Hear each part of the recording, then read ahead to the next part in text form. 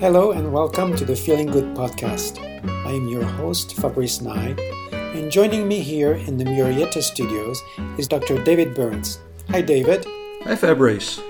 Dr. David Burns has been a pioneer in the development of cognitive therapy, and he is the creator of the new team therapy. He is the author of Feeling Good, which has sold over 5 million copies in the United States and has been translated into over 20 languages. He is an emeritus adjunct clinical professor of psychiatry at the Stanford University School of Medicine. Welcome to episode 121 of the Feeling Good podcast, and today with another episode of Ask David. Hello, David. Hello, Fabrice.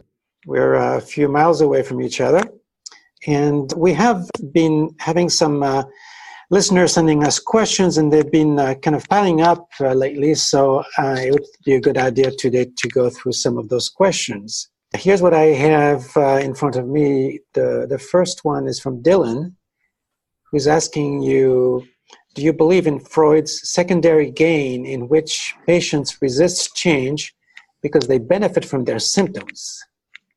And you can chip in on this one too, Fabrice, because I'd love to hear your take on it. Sure. But certainly there are people for whom that's true. If somebody is coming to a therapist to get treatment, but also wanting the therapist to fill out a form which gives the person disability payment, certifies them for disability, this is felt to be an ethics violation, a conflict of interest, because if the patient is coming to the therapist to get money for depression, whatever the claim is that you're disabled for, then that person will not be able to recover, because that's going to mean the loss of income. And so that would be a clear-cut example where people are gaining in an obvious financial way from their symptoms, and that is a powerful form of resistance that will sabotage treatment. And that's why it's not even ethical to treat a patient who is requesting certification for disability. And when patients used to come to me when I was in clinical practice in Philadelphia, I asked them right at the top of the session, when I first met them, if there was any lawsuits that they were involved in or any disability claims that they were hoping that I would support them in. And if the answer was yes, I made it clear to them that I could either, that I can't both treat them and certify them for disability, and that they'd have to go to someone else for that. And that whoever was certifying them for disability, I would not speak to, I would not provide copies of my records, and that if I was subpoenaed, if my records were subpoenaed by some attorney, that I'm legally obligated to refuse the subpoena. And so if you come to me, it's only to get better. And if you get better, I won't tell on you. And if you remain depressed, I won't certify that either. And that solves that problem. And about half of the patients who came to me who were looking for disability certification got angry and said, well, I don't want to work with you then. And that made it clear that their motive was to get money, not to get well. And about half of them said, well, I want to work with you, and I'll go to your colleague for the disability evaluation, because I do want to get better. But that can happen. Now, all that being said, we put a huge emphasis on resistance busting techniques in team therapy, and we have an entirely new way of thinking about resistance for depression, anxiety, relationship problems, and habits and addictions. And we no longer use the concept of secondary gain, at least in the treatment of depression and anxiety. The resistance that we see, that we melt away, is all positive. That we believe that resistance, when some patients are coming voluntarily for treatment and their motive is to get better, still many of them will resist recovery. And it's because the symptoms are a manifestation of what's really beautiful and awesome about you and your core values, and because there are real benefits to having these symptoms. I spoke with a woman just just on Saturday who was experiencing what some people call postpartum depression. And I don't like to call it postpartum depression because it sounds like a disorder of some kind or a biological abnormality. But she was feeling depressed and guilty and ashamed and hopeless and discouraged and lonely. And I won't go into any details because I don't want to betray her identity or confidentiality. But when we did the positive reframing, we found over 20 beautiful things that her negative thoughts and symptoms showed about her. Showed her high value, showed her love for her baby, her just all kinds of awesome things. And when we pointed all of that out, her resistance just melted away. And then it took maybe 10 minutes more beyond that to have her smash all of her negative thoughts. And she went from a state that she's been in for, a couple of months of really, really suffering to a state of joy and really jubilation. And I did too. So we approach it radically different from the way Freud did. In fact, I don't even know if Freud was the one who came up with secondary gain. I'm just assuming that because that was the question. I don't know for a fact that he's the one who came up with it, but if he did, I doubt that he had in mind disability claims. Right. And so if I could add about something, attention, that some people want to be depressed because they get attention. And the problem with that kind of formulation, it's not that people intentionally do malingering in order to get attention. It's something that most people who are depressed are not even aware of. They think that their depression is something that they want to get rid of, and they do not realize that it has some benefits. And that's what I think is what the secondary gain is those benefits. Yeah. If I'm depressed, well, I'm going to have, perhaps people around me who take care of me, like you said, get attention. I'm relieved of some responsibilities. I get to find a reason for not doing the things that I believe I should do. So there's all kinds of benefits like this that are referred to by secondary gain. Yeah, that's right. And this is what you call outcome resistance. Yeah, but we don't include any of that in outcome resistance anymore in team therapy. The problem with those formulations is while there's sometimes a grain of truth in them, often there's no truth in them, but they're always very patronizing and condescending. It's a way of putting the patient down, and you're such a baby, you're trying to get attention, and I've never seen that be helpful to anyone, and that's why in team therapy, at least I have gone to a totally positive view of resistance. So you don't think that ever the depression or some other mood state is maintained because the patient finds a comfort in it? Well, there's a grain of truth in all of these things, and you can always find cases for whom that would be true, but the problem is that most of the time, the formulation isn't particularly true. And in addition, it's patronizing, it's insulting to the patient, it's a put down, and that's why I've developed a radically new and different way of viewing resistance, that you can melt away the resistance with most patients in 20, 30 minutes, and then at that point, recovery is usually 10 or 15 minutes away. When you show the beautiful things that the resistance reveals and the symptoms reveal about the patient, and the benefits to them. For example, this woman was anxious, intensely anxious, and yet she'd had tremendous difficulties medically with the pregnancy and other items as well. And so her anxiety was really a manifestation of her love for her baby and her responsibility as a mother. And there were things that she needed to be vigilant about. And when when she began to see her symptoms, her depression, she had a lot to be sad about, and she'd been through a tremendous trauma and suffering and struggle.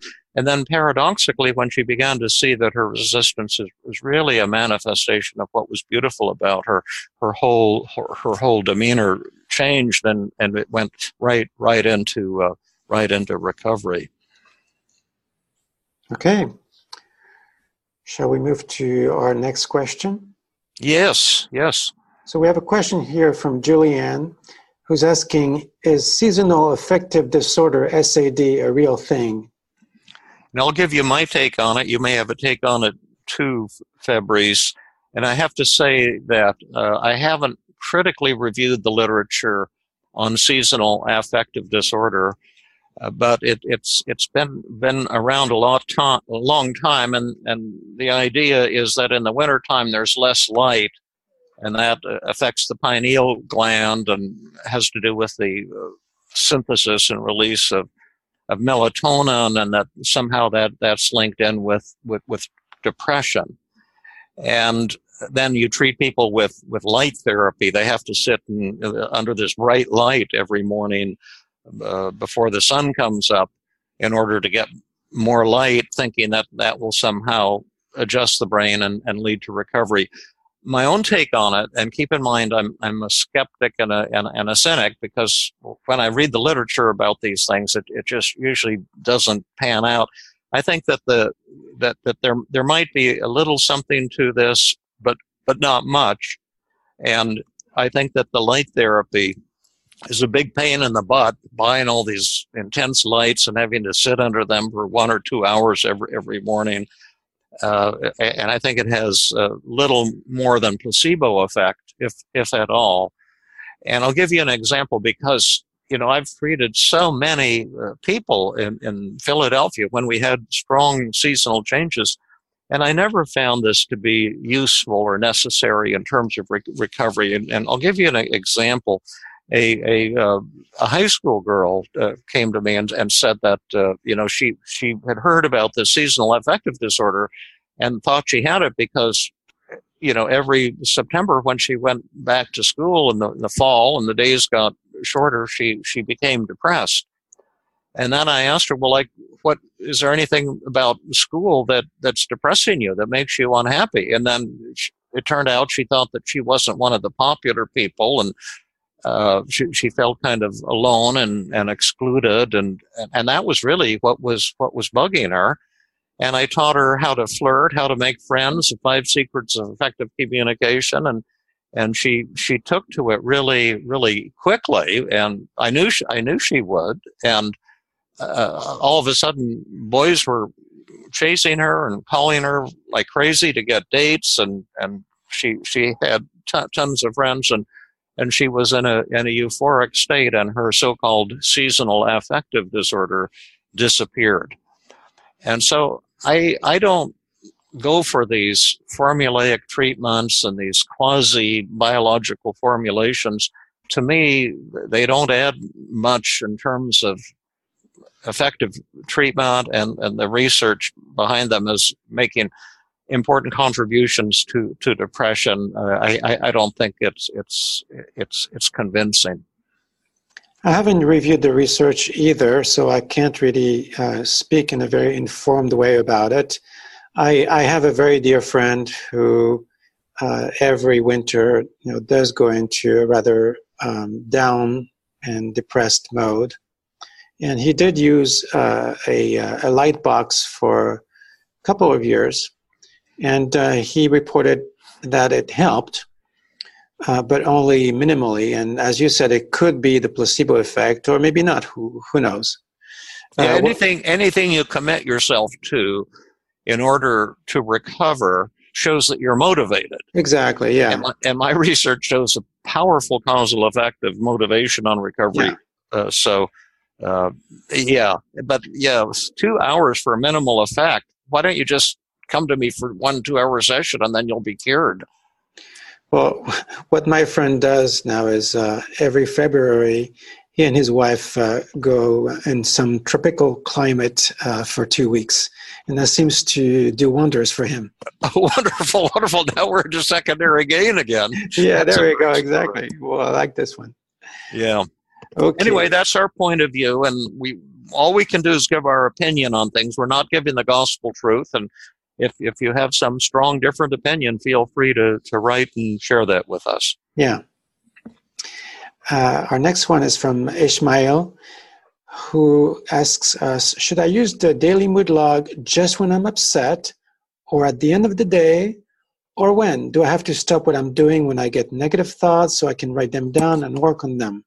I think that's a really good question. I get this from my clients also, Is this like a diary where I have to write on it every night, or is it when I'm upset? So what is your recommendation?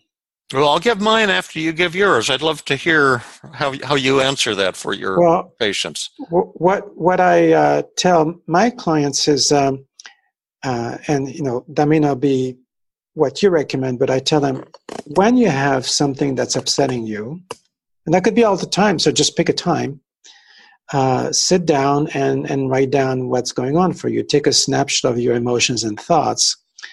And if you cannot do it in the moment when it's happening, like maybe you're having a fight with your boss, when you get to your office or to your home and you have time to do it as soon as you can after the upsetting situation. That's what I tell them. Go ahead. I'm sorry. That's what I tell them, yeah. Yeah, I think that's great. I strongly endorse what you just said. And when I was doing research on homework as affecting and its impact on recovery from depression, what we saw was that patients who did at least some reasonably consistent written psychotherapy homework recovered, and those who didn't do any, who refused the psychotherapy homework, almost none of them recovered. In fact, I don't think I ever had one who refused psychotherapy homework who recovered. So just doing something is a tremendous prognostic sign. And I told my patients, if you can even do 5 or 10 minutes of consistent work with the daily mood log, that's going to be a great prognostic sign. That means you're going to get better. So if like what you say, Fabrice, if you're upset, just try to note what you're thinking and what you're feeling, and then later on when you get some time, write it down, put it into a daily mood log, and start working on it systematically, and that will that's likely going to help you tremendously. Great. Next one is from Abe. Oh, wait, one more thing. Some people also used to, it's kind of like mindfulness meditation. By the way, I went to a mindfulness meditation workshop at the Burlingame conference. Oh. And I was not impressed. But maybe this is Why not? Where was it, what was being taught? Well, the fellow, I won't say his name, but he's a very famous advocate of mindfulness meditation, and the young woman was saying that a friend had told her she was meditating incorrectly, and so he was holding this out as a live demonstration of the power of mindfulness, and he had kind of prepared her ahead of time, and apparently when she meditated, she would go into a state of euphoria. And then some friends told her that was incorrect because you're supposed to experience all these negative emotions. And that made her very, very anxious because she was a failure as a meditator. And my first thought was, that sounds like so much bullshit, telling someone, you're not allowed to become euphoric when you meditate. But at any rate, he had her close her eyes and say things like, how are you feeling? And she said, I'm feeling real anxious. And he'd say, where is the anxiety located? And she'd say, oh, it's on my stomach. And he'd say, well, put your hand on your stomach and now allow yourself to feel the anxiety. And things like that. And then, how are you doing? And then she says, I'm getting a lot more anxious now. I think I'm going to have a panic attack. And then he said, like, where's the panic located? And she said, oh, it's in my legs now. So he said, well, put your hands on your legs and, allow yourself to feel it. And how are you doing now? And she said, oh, this is disgusting. I feel like I'm disgusting everyone. I feel like the people in the audience are judging me, and I feel like I'm letting you down. And she just got worse and worse, and it was just a 1 hour thing, and it came close to the end. It was about 10 minutes to go, and then he stopped her, and then he starts on this big sales promotion pitch for meditation, and what I had seen wasn't at all look successful or effective. And so finally I just put my hand up. I didn't know if he was going to have a Q&A. But I just had two questions that were burning inside of me. And I said, I'm kind of old now, and, I don't get things right all the time. But one thing I noticed is that your patient here, is feeling worse now, and she's also feeling like she's letting you down. She's disappointed and ashamed, and you're probably feeling disappointed in the live demonstration, and you're not commenting on those feelings. And I thought you said that meditation was about getting into the here and now, being real and genuine with your feelings. And it seems to me there's an elephant in the room, and you're completely ignoring it. And as I say, I'm probably getting this all wrong, but that's how it appears to my eyes. And then also she was all filled with distorted negative thoughts that would have been so easy to crush using other techniques. Is this the only technique you use? Because you just kept thinking that somehow a solution would come by focusing on her physiologic symptoms, her somatic symptoms. And sometimes exposure is helpful, but I use tons of techniques, and is this all you do? And then he went on another sales pitch for meditation, and I was very, very disappointed. But anyway, I'm kind of a cynic, and I know a lot of people love mindfulness meditation. But what I was going to say, you can do meditation in daily life, and if you're really busy and you're having a lot of negative thoughts, you can just track it on a wrist counter, like the golfers wear on their wrist, and then let it go and continue with your life rather than dwelling on that negative thought. This is not one of the more powerful cognitive therapy techniques, but it's been helpful to a few people, and it's something to be aware of. And then later on, as you were saying, Fabrice, you can sit down when you have time and do a daily mood log and do a good job of it. Well, since you mentioned mindfulness, I have to say publicly that I kind of depart from your cynicism. I'm more of a skeptic than a cynic. And I have, practiced mindfulness meditation myself. Although in my case, I have never reached that euphoric state, which some people do and makes me rather jealous. But what I do find useful is as a practice to get more and more accurate about pinpointing what's going on inside. And that's where I find it's useful.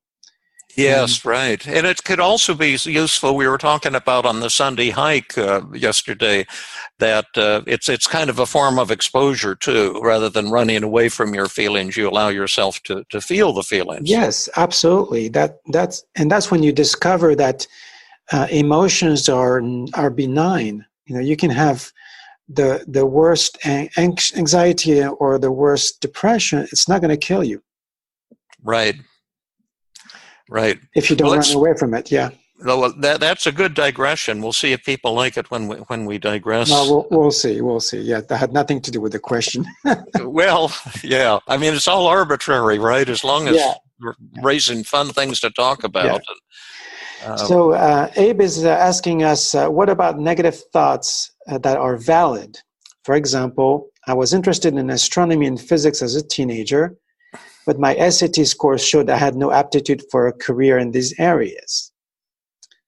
And this was a cool thought, and I'm hoping to get your input on it too. One thing I liked about it's not only a good thought from the point of view of team therapy or cognitive therapy, but it's I had the same exact thing when I was in college. I thought, I'd sure be cool to major in physics and astronomy, and I've always found that stuff so fascinating.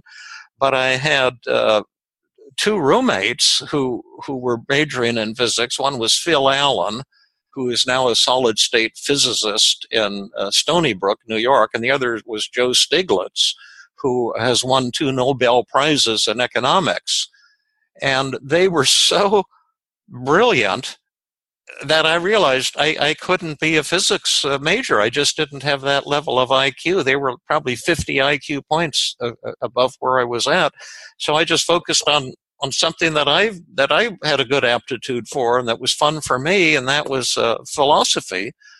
And then that merged into a career kind of centered on psychology and psychotherapy, and I've just loved my life, and I'm so blessed. And I think one of the secrets of life is to focus on what you can do, all the blessings that we have around us, rather than getting upset about what you can't do.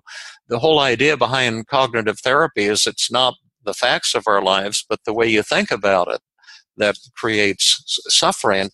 And when you're suffering, it's always because of distorted thoughts, not because of realistic thoughts, like maybe telling yourself, oh my gosh, I can't be happy without being a physicist or an astrophysicist, or I can't be happy without being a huge success in life, or I need love to be happy, or I need everyone's approval to feel happy and fulfilled. And when you convert your wants into needs or demands or shoulds, that's when a lot of that's when the misery begins to set in. Well, I think that it's good here to separate facts from shoulds or needs, because let's take something that's even more observable.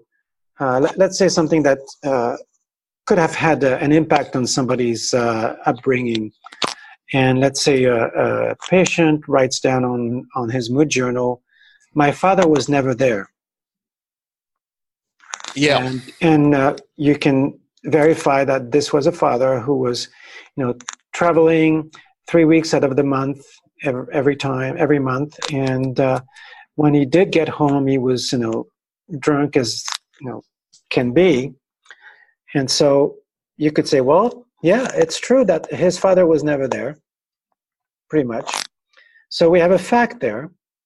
And but you take two people with the same kind of father, one will be perfectly happy and adjusted, and the other one will be totally depressed. The difference between those two people is one of them is thinking something along the lines of, my father should have been there. Yes, that's right. And I can't feel happy and fulfilled because I didn't have the kind of childhood that I wanted. Yeah, that's beautifully stated, Fabrice. So I think that's where the difference between an accurate negative thought is. Do you believe that it ought to have been different? Yes, that's right. And the facts on a daily mood log go up at the top. Describe the upsetting event. The event is not what upsets you. It's the thoughts, your negative thoughts, your interpretation. Why is this upsetting to me? What am I telling myself? The woman that I was mentioning who had so-called postpartum depression, one of her thoughts was that the one that she had a lot of trouble with two of them, but one I think I can safely reveal. She was very upset because this was a very productive woman, a beautiful, brilliant, creative woman who with a great career, and now she's on maternity leave, and so she's spending a lot of time just sitting around nursing the baby, work doing all of these things. And one of her thoughts was that how can I be happy and fulfilled because I'm just sitting around at home doing nothing. And then we did the downward arrow technique, and turned out she had two beliefs behind her misery. One is, I can't feel happy and fulfilled if I'm not being super productive. And also, I can't feel happy and fulfilled if I'm alone at home and not connecting with other people. And then when we challenged those two beliefs, she suddenly saw, that that's not true, that your worth as a human being depends on your productivity. And it's not true that you can't be happy when you're alone. So again, it was the self-defeating beliefs and the distorted thoughts, not the so-called fact, that was creating the pain. And it was such a joy to see her go from just really intense misery to joy. I just love it when that happens.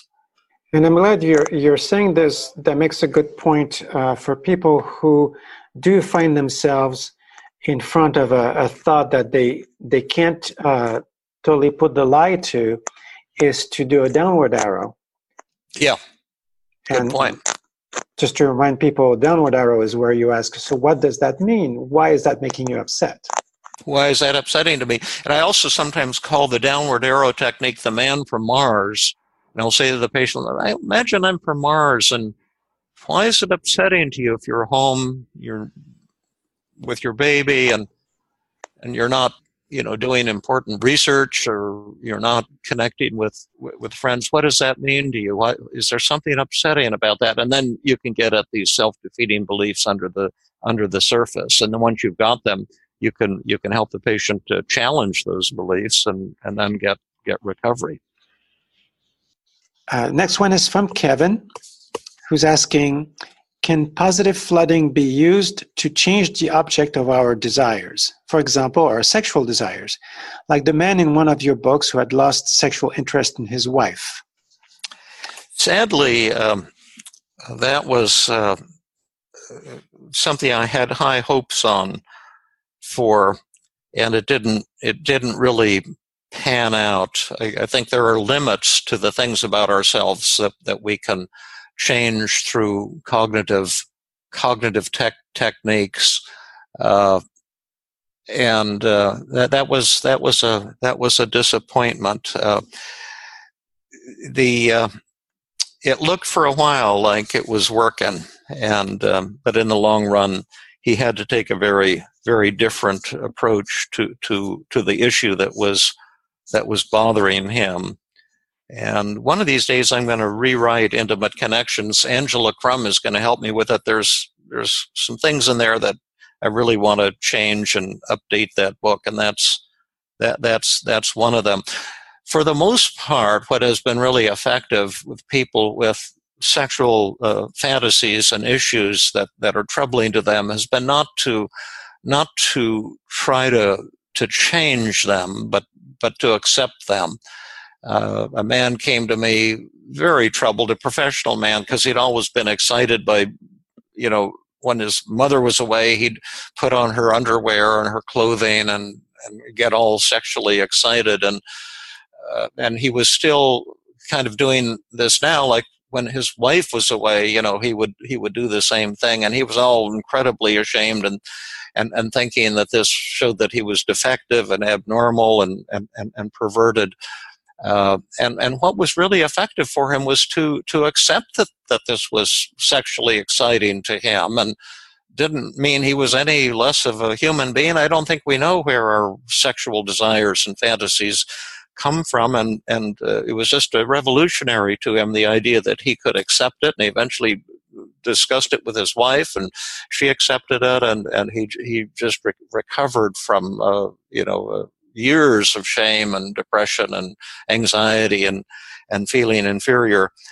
Where it gets tricky, though, and where it comes to the limit of my expertise, which is somewhat limited in this area, is if the object of your sexual desire is something that is illegal or is going to involve hurting other people. And then you may have to go with a tool like Sex Addicts Anonymous, which functions a lot like Alcoholics Anonymous and can be, tremendously tremendously helpful for people, but just sometimes you have to view it as an addiction and an unhealthy addiction, and then just use abstinence plus, the support of an AA type group. By the way, this fellow Kevin had written us a beautiful endorsement, and we get them all the time, and we almost never read them, and I just thought I could read a little one-paragraph endorsement he gave us. He's the one who asked this incredibly important question. And he says, I tried to articulate my appreciation for all that you and Fabrice do in my first email. I would just like to reiterate how grateful I am to have you as a teacher. I keep the list of 10 cognitive distortions on my bureau and look at them every morning when I wake up. I apply the tools and insights from your work to my life every day. They're invaluable to me in my search for happiness. I do consider the insights of CBT, that's cognitive behavior therapy, to be one of the greatest contributions to the quality of human life of the modern age. I want to thank you for all you do and have done to make it possible for people to enjoy more fulfilling lives. And I can't thank you both enough for being so generous with your time in your responses to my inquiries. So anyway, isn't that a beautiful? It's beautiful, and I'm very impressed that Kevin is really taking his life into his own hands by, applying the tools, using them every day, and that's how people change. Yeah, absolutely. Really putting it into practice. Yeah. You just can't lose if you put that kind of hard work and energy into it. So I want to be sure that we fully answered his question, other than in the negative, that is, that you haven't seen a way to change people's desires, in particular sexual desires. But he's talking about positive flooding. And I'm not sure what he means by positive, but I'll venture a guess, which is flooding with images that make you feel good rather than images that make you feel bad. Yes, and what this individual was doing was trying to substitute sexual fantasies that were kind of an unhealthy type. Yeah. And then have a sexual fantasy about his wife, and to try to change the direction of his sexual flow, you might say. Yeah. And it was a case where accepting his sexual desires was not going to be acceptable. Yeah. And it worked for a while, but then it wore off, and he eventually went to Sex and Love Addicts Anonymous, and there he found the help that he needed. Yeah. But it was a disappointment. When cognitive therapy was new, when a form of therapy is new, you hope that you can use it in ways that would be wonderful if it worked, but it unfortunately it fell short of the mark. All right. Okay, we have one last one here from Valentina, who wrote, where do cognitive distortions come from? Our parents, our genes, societal messages? I feel like we had a similar questions before, but I think we have. Let's answer this nonetheless. Yeah. Well, I think, there's two answers. The first is we don't know, and anyone who claims to know is just a bullshit artist, that they're just saying things that sound good to an audience of people who want to hear them say those things. But there's good reason to believe that all of these things can contribute to our cognitive distortions. Some people may be born with certain tendency to depression, to anxiety, to thinking in a pessimistic way, while others are born, as optimists, and they are confident around other people, and they don't struggle with much depression and anxiety. So I think genes can definitely be a huge part. And then you could be getting messages from your parents. Certainly that makes a big impact and can create beliefs. For example, this nationalist, white nationalism movement that's anti-Jewish and anti black, and that that there are these people who are inferior and who are bad. Those are things that we learn from parents who had similar views, and so this seems to me as proof that parental, family, societal influences can be intense as well. And then in our perfectionism show, we were talking about the messages that, oh, if you're a winner, if you're number one, if you're perfect, you'll have some kind of specialness about you that will ensure a superior, euphoric life. And we get those messages in television and advertising and the lives of sports heroes and entertainment figures who start earning these incredible $50-100 million and or more. If you had a real database to test these theories and see what the contribution is, it would.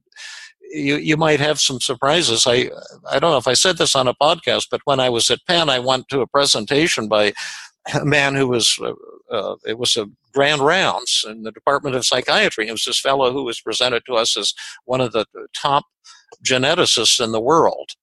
And he had just gotten a big grant from NIMH to look at the genetics of depression. And then he talked about all the reasons why it's next to impossible to do a meaningful study of the genetics of depression. And he said the first thing you want to know if you want to know about the genetics of depression is to take every study on the genetics of depression that's been published in every language in the world, all the world literature, and you can throw it all away because there's not one valid study that's ever been published on the genetics of depression. And then he explained why, and it was very convincing and very clear. And he wasn't saying there is no genetics of depression. He's just saying that the current value of the current research is rubbish. And then he was showing how they were going to try to solve some of these problems in the study he was about to embark on. And so I just think the great news is wherever these cognitive distortions come from, we now, with team therapy, have some very powerful ways to help you change the way you feel, to go from despair, anxiety, insecurity, and thinking you're not good enough to real joy and self-acceptance. And to me, that's just incredibly, incredibly good news. And that's enough for me. I don't need to tell people, here's why you are the way you are. And that's just like you, David. You go to the heart of the matter. It's like, who cares where it comes from? Let's fix it. Yeah. But I'm a little bit different. I kind of like to have some kind of explanation to hang my coat on. One that I like has to do with evolutionary psychology, if you have any familiarity with it, where our brain has evolved a negative bias, which seems to be the case when I look around me and when I look inside myself. The negative bias is explained this way. Back in the day when we were still evolving on the plains of the Serengeti, you had the guy who said, there's a brown patch over there, it must be a lion, and ran away and hide. Turned out to be just a patch of brown grass, but this guy survived to the next day. Where the next guy who saw something that kind of looked like a lion said, no, it's a patch of brown grass, and it turned out to be a lion. That one got eaten and did not pass his genes to us. So we got the genes of the ones who were always on the lookout for something bad to happen. That's right, and that's also positive reframing in team therapy is the exact same thing. That these things have evolved because of their benefits to us.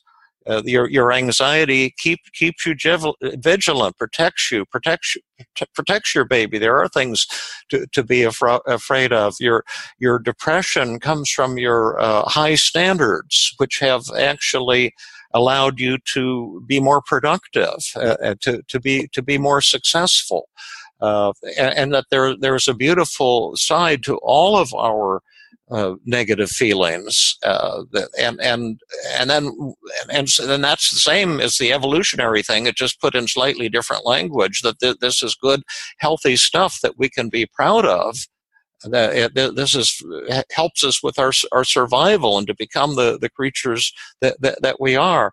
And then once you see it as something beautiful, paradoxically, your resistance disappears. Once you see your symptoms and your suffering not as a symptom of a brain disease or a brain disorder, but as a perfectly healthy and beautiful part of yourself, that's just makes an incredible rapid impact on people who are struggling and allows for rapid recovery. And you see it too, like in our cats, our feral cats. My wife and I, as you know, Fabrice, and you're a cat guy too. We adopt and love these feral cats, but they're very jumpy if they hear a loud sound, because that's how they were surviving on their own in the woods. If they jump when they hear a sound, they get anxious, the panic, that allows them to escape from a bobcat or a rattlesnake or whatever predator they're interacting with. Yeah, and it's true for them. They are exposed to predators. It's just that we are not anymore. Yeah, so we're not. We have this Stone Age brain working in the modern world. Well, I don't know if I would say it's less safe to live in the United States than to live in the Stone Age. I would not say that, but I'll send you to the Stone Age in my time machine, and you'll tell me what you think about it. Okay, well, I just won't go with you. Maybe you're okay. Okay, but if you're living in Chicago, I watched that show, The First 48, on TV about all these homicide investigations, and just the murder rate in the United States is just massively high compared with all the rest of the world. But that's a topic for another day. Yeah. Okay, and so thanks for answering all these questions. And I want to ask our listeners to please keep sending them. This is, our bread and butter.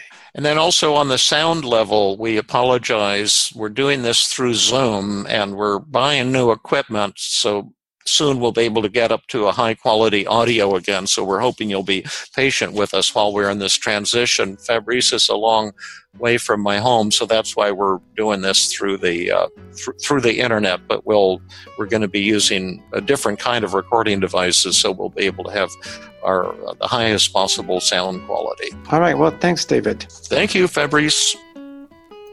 This has been another episode of the Feeling Good podcast. For more information, visit Dr. Burns' website at feelinggood.com, where you will find the show notes for this podcast under the blog page, and where you can leave your comments and questions. The website has an abundance of resources for therapists as well as non-therapists, including books, workshops, a list of online training groups around the world, and much more. Theme music is Gypsy Jazz in Paris, 1935, composed and performed by Brett Van Donsel. I am your host, Fabrice Nye, and I invite you to join us next time for another episode of the Feeling Good podcast.